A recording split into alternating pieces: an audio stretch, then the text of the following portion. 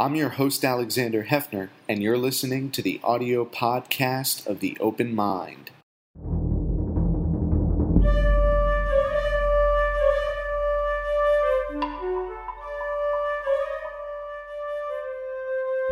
I'm Alexander Hefner, your host on The Open Mind. I'm delighted to welcome our guests today, brothers and co-authors of The Myth of Left and Right, How the Political Spectrum Misleads and Harms America. Verlin Lewis, Hiram Lewis, welcome to you both. Thank you. Thanks for having us on. Verlin, let me ask you to start.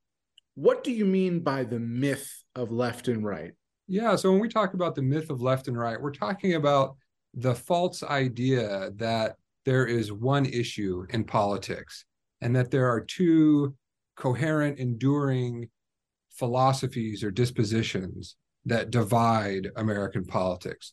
The truth of left and right is that these are social groups and that the left-right spectrum is a social construct that was imported into America in the 1920s that we've used for the past century, but it's a false model of our politics, and it's causing confusion, it's causing dogmatism, and it's causing hostility in our politics. So we argue in the book that it's a false way of thinking about politics that not only misleads Americans, but also harms America. Hiram, when you think of this myth, to expound, there is not the myth of Democrat and Republican. I mean, that's real in the sense of that's tangible. We know when we vote, typically there will be one Democrat and one Republican. So you're not saying that that's not unreal or mythologized. That's a fact. But what you are saying is possibly that the constituencies of voters who vote for either that Democrat or Republican, that they are not uniformly left or right, that they do not follow a left path just because they're a Democrat or a right path just because they're a Republican. Is that a fair characterization of an extension of that mythology? Close, but you're suggesting that left and right exist independent of what Republican and Democrat are doing. We say there is no coherent left and right because there's more than one issue in politics. If you're trying to model politics using a unidimensional spectrum, you're going to be wrong because there's more than one issue. There's abortion, there's tax cuts, there's the war in Iraq, there's gay marriage. These are all different issues. So to say that we can model it using one line is kind of, frankly, silly. So, you talk about Democrats and Republicans. Obviously, there's two political parties. No one's going to dispute that. And these are tribal groups. The myth is that then there are these philosophies, a liberal philosophy or progressive philosophy to animate the left, and then a conservative philosophy to animate the right. And that somehow the parties have moved towards these ideologies, that these ideologies have captured the parties. So according to the mythology, Goldwater, in his campaign, he was a philosophical conservative, and conservatives captured the Republican Party in 1964 with his nomination, and then captured America with Ronald Reagan's election. This is nonsense. We don't know how we can put that any plainer. The reality is that whatever the parties are doing define the ideologies. What right-wing means is simply whatever the Republicans do. Notice that in the 50s, it was considered very liberal to believe in free speech, and those who believed in censorship were, by definition, conservative. Now, fast forward to 2022, we talk about Democrats' censorship because, free speech is harmful or a tool of white supremacy or what have you, and we say they've moved to the left. This is just silly. There aren't enduring ideas. There aren't these different positions are not inherently connected by a single underlying issue. So the myth of left and right is that everything the Republicans believed is connected by a philosophy, and it's simply not true. They are unrelated. They really are. I hear what you're saying. Let's distinguish between the elected office holders who are Republicans and Democrats and the voters who are Republicans and Democrats. You're saying that it's a myth or mythologized both in terms of the electeds and the voters, that no one is really plainly liberal and no one is really plainly conservative, not the electeds nor the voters? Absolutely not.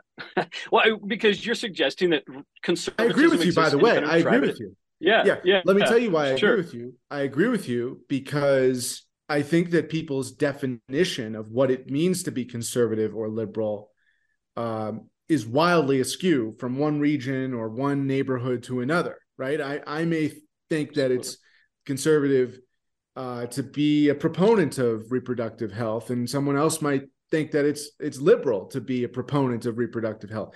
I mean, that's why I found your thesis to be scintillating and relevant in my own experience, which I find to be a multi-platform experience across multiple so-called ideologies.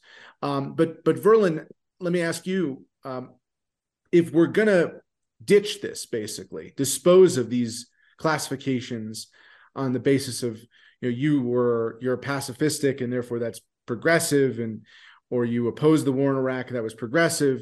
If we're going to ditch all this and not just have a free-for-all that no one understands anything, what's the alternative? Yeah, the alternative is to do what we did in America for a long time before the left-right spectrum was imported from Russia in the 1920s.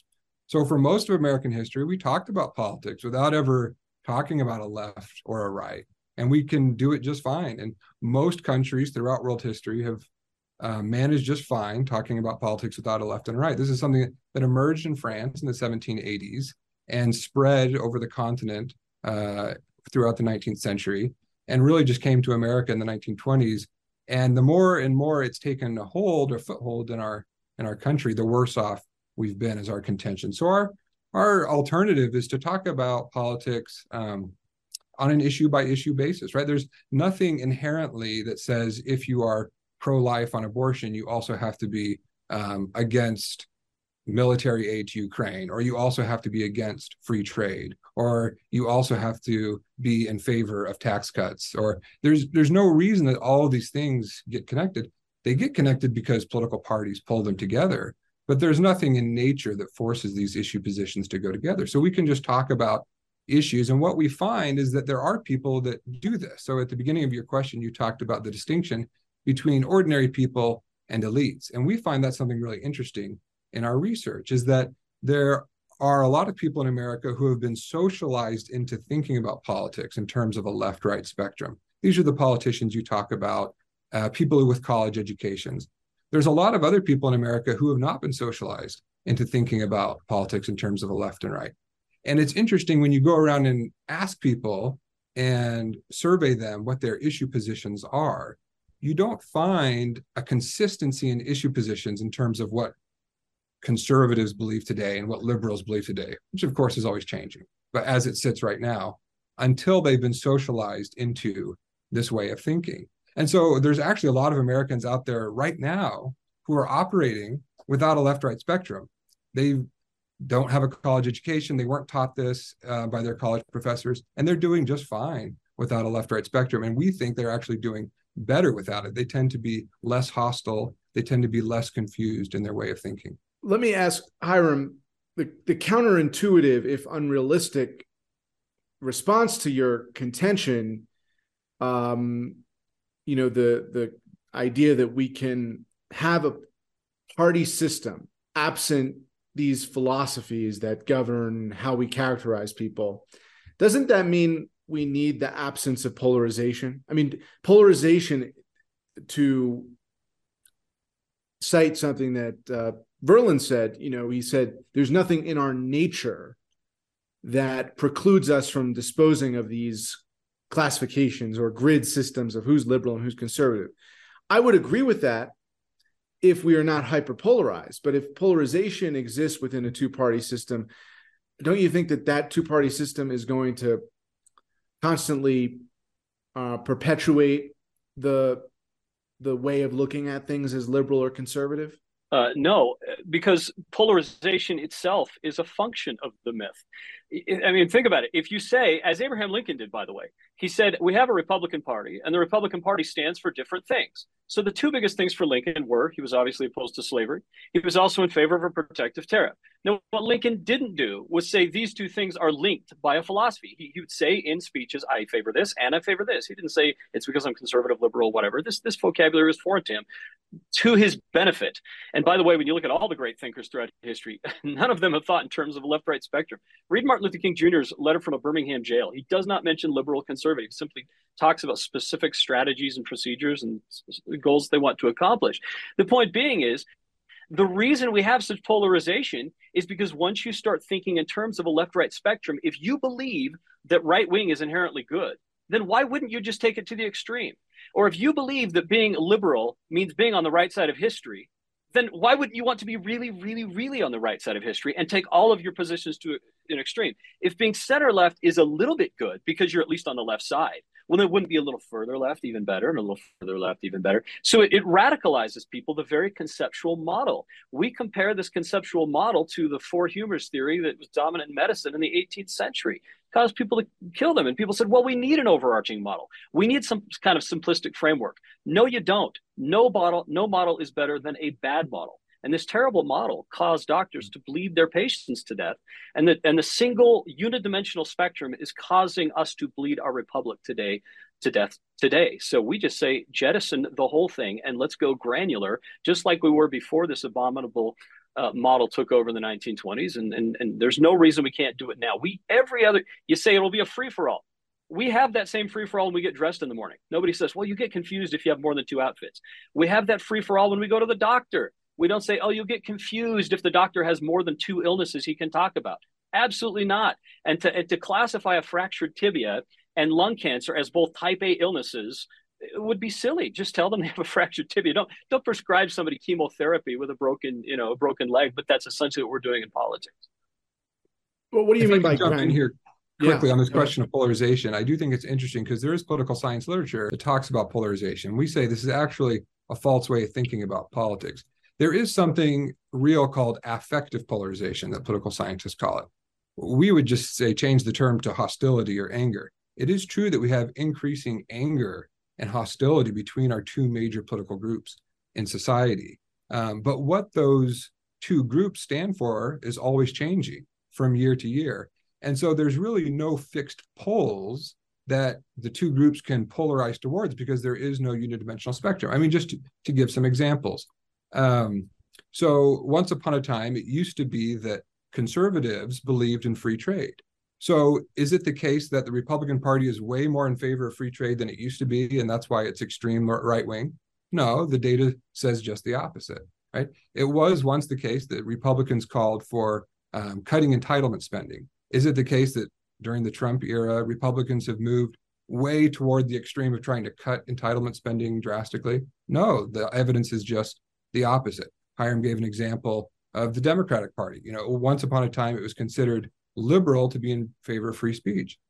Is it the case that the Democrats have moved to the extreme left and now they're super in favor of free speech? No, just the opposite. So the very meanings of left and right change over time. So of course you can't have polarization over time when the very meanings of the poles of left and right are always changing. Right.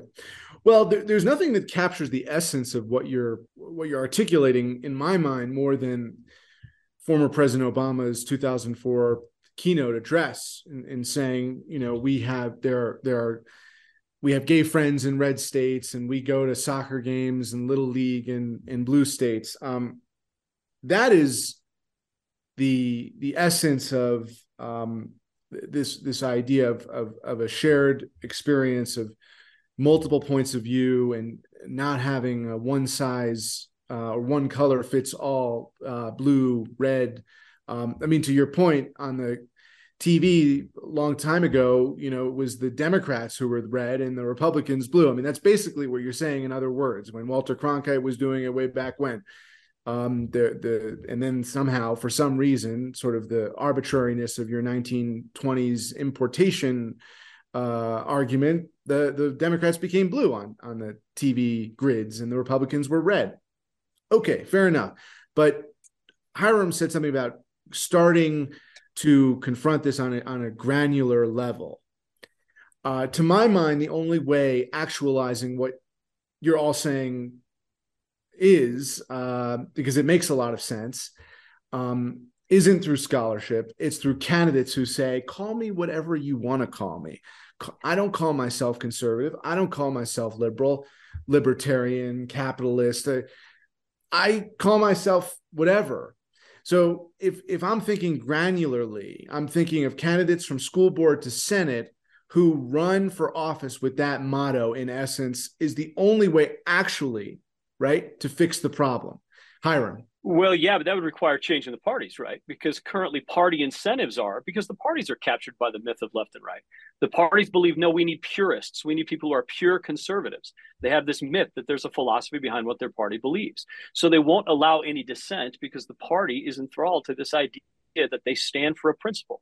If we just got the parties to realize, look, your party stands for a bunch of stuff, none of it related. And so it's okay to be dissenting from that, and we need a wider tent, of course. But currently, the parties have an incentive to run candidates that they believe are ideologically pure under the idea that ideologies can be pure.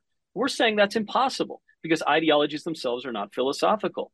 The myth of left and right is that you start with a philosophy, think yourself through a whole bunch of issues, and then join the tribe that happens to agree with you.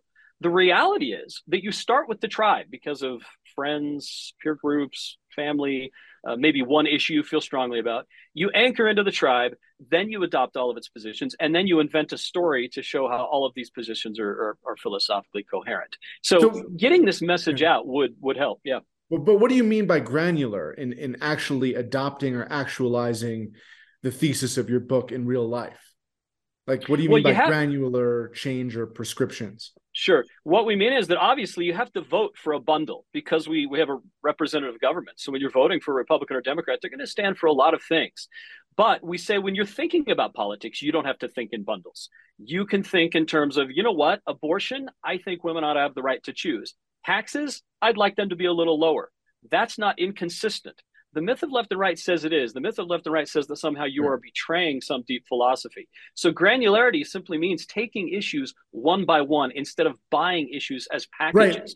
Right. And Verlin, when I say granular, I'm thinking of, again, how we get to the point where what you're saying is not a common sense abstract notion, but a common sense actualized reality. And so what I'm saying is, I don't believe that our young people today are being socialized in a way that is, let's not characterize our support for war or our opposition to war or our support for entitlement programs or our rejection of infrastructure package as conservative or liberal.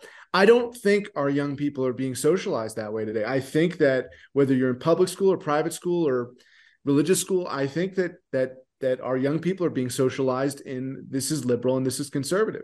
Yeah, it's really interesting. So, there's political scientists who do survey data. For example, the American National Election Study will go out and ask a random sample of Americans, and they will ask them, do you identify as liberal or conservative or something else? And about a third of Americans identify as liberal, about a third of Americans identify as conservative. And so we see that as a problem. About 2/3 of Americans, a solid majority of the country, thinks of themselves as on the left or on the right when left-right doesn't even exist, right? So they're believing in a fairy tale. Now, of course, there's useful fairy tales or harmless ones, but there's also harmful ones, right? So my 4-year-old believes in Santa Claus. That's fine. My 4-year-old also believes in the boogeyman. Well, it keeps her from going to sleep at night. That's a problem. We're saying the left-right spectrum is a harmful myth, and it's being perpetuated to the detriment of our country. I know you're saying that, but I'm asking how we stop doing that in a very practical sense. Because, okay, you said the candidates are not going to be incentivized. Not you, your brother said that the candidates are not going to be incentivized to take that kind of maverick attitude. Well, I think some are, and maybe increasingly so, with the cross-pollination of viewpoints, the increasing diversity. Maybe there's a new generation that's going to increase diversity of conviction in both parties. It's possible. But so it's ultimately up to the voters to get those robocalls or those text messages saying, are you liberal or conservative?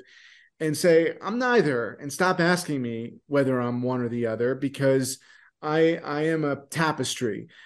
So I suppose at a very micro level, that's a solution. The citizen to say, stop pigeonholing me. I'm neither, or this is the way I think about it. So Hiram, tell me what you think, but I am a little bit of this and a little bit of that. because I do think that there are measurable ways to say that one might be more conservative or liberal. I'm not ready to reject the idea that we can classify people that way, but I am ready to say that your idea of liberal is not my idea of liberal. Well, I mean, the bad news is that this is an elite phenomenon. That elites more than regular people are willing to buy into the myth of left and right. That's the bad news because elites obviously have the most power. But it's also the good news, right? Because it means it wouldn't take convincing a whole lot of people of the myth in order to get the myth repudiated. The same way that, the myth that the four humors, the balance of the four humors kept the body in health, that could go very quickly because it hadn't percolated down. I mean, you just had to get the medical establishment not to believe in it.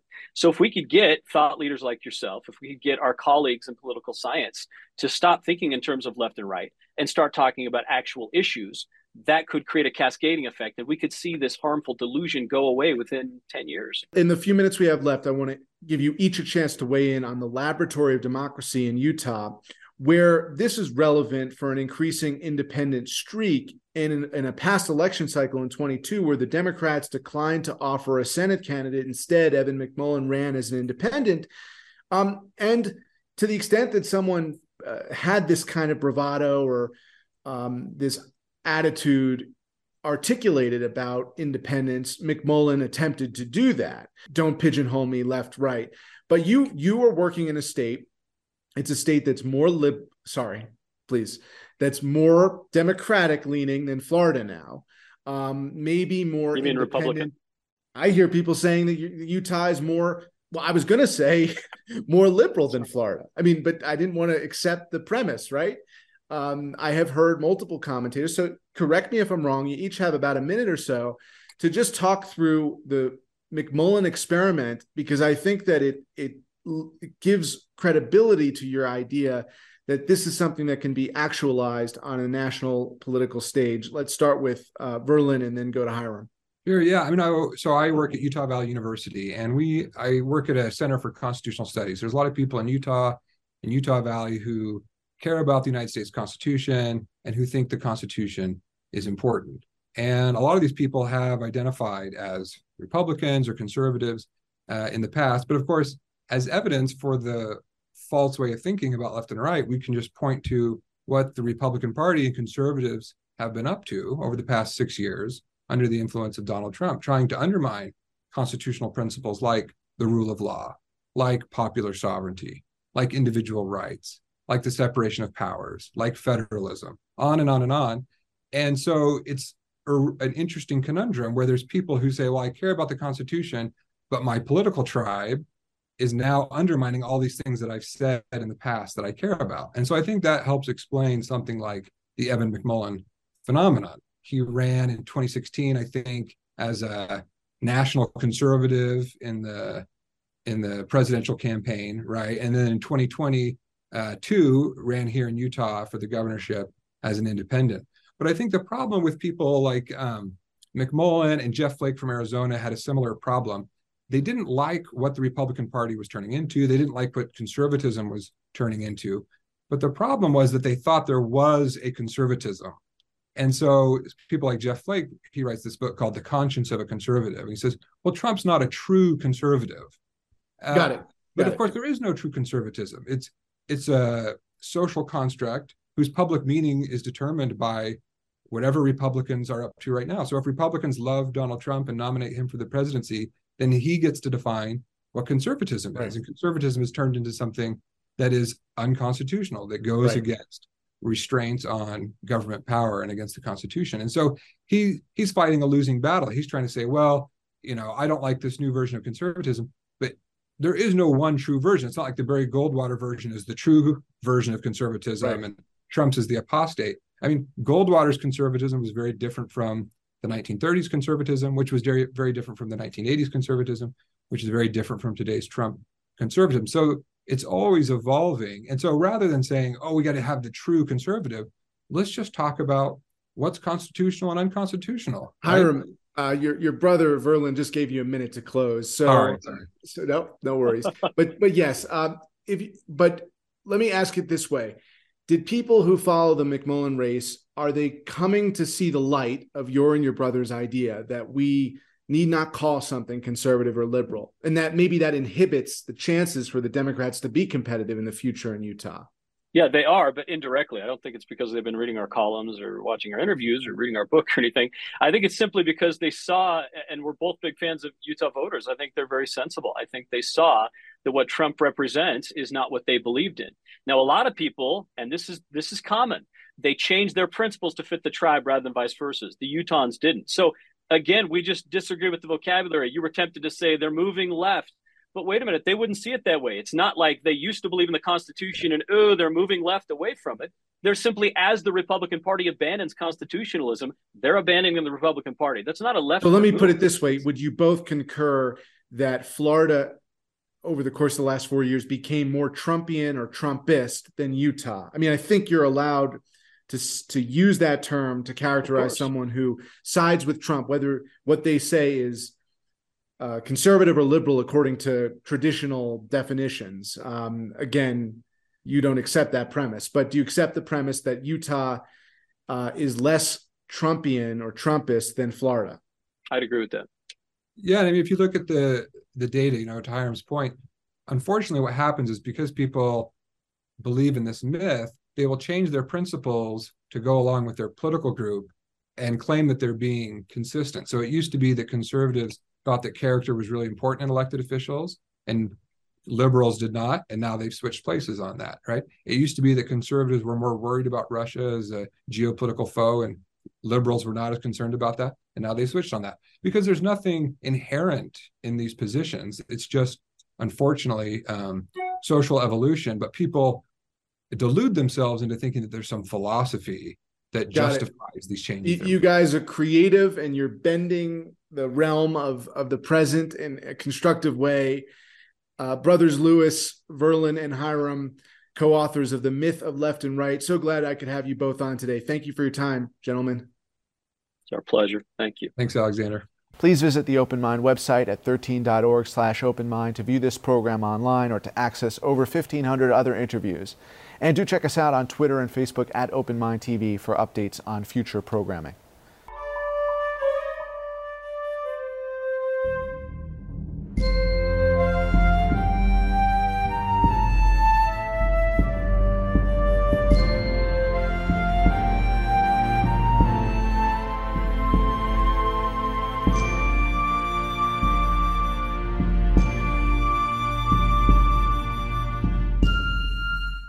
Continuing production of The Open Mind has been made possible by grants from Ann Olnick, Joan Gans Cooney, Lawrence B. Benenson, the Engelson Family Foundation, Alfred P. Sloan Foundation, the John S. and James L. Knight Foundation, William and Flora Hewlett Foundation, Joanne and Kenneth Wellner Foundation, and from the corporate community, Mutual of America.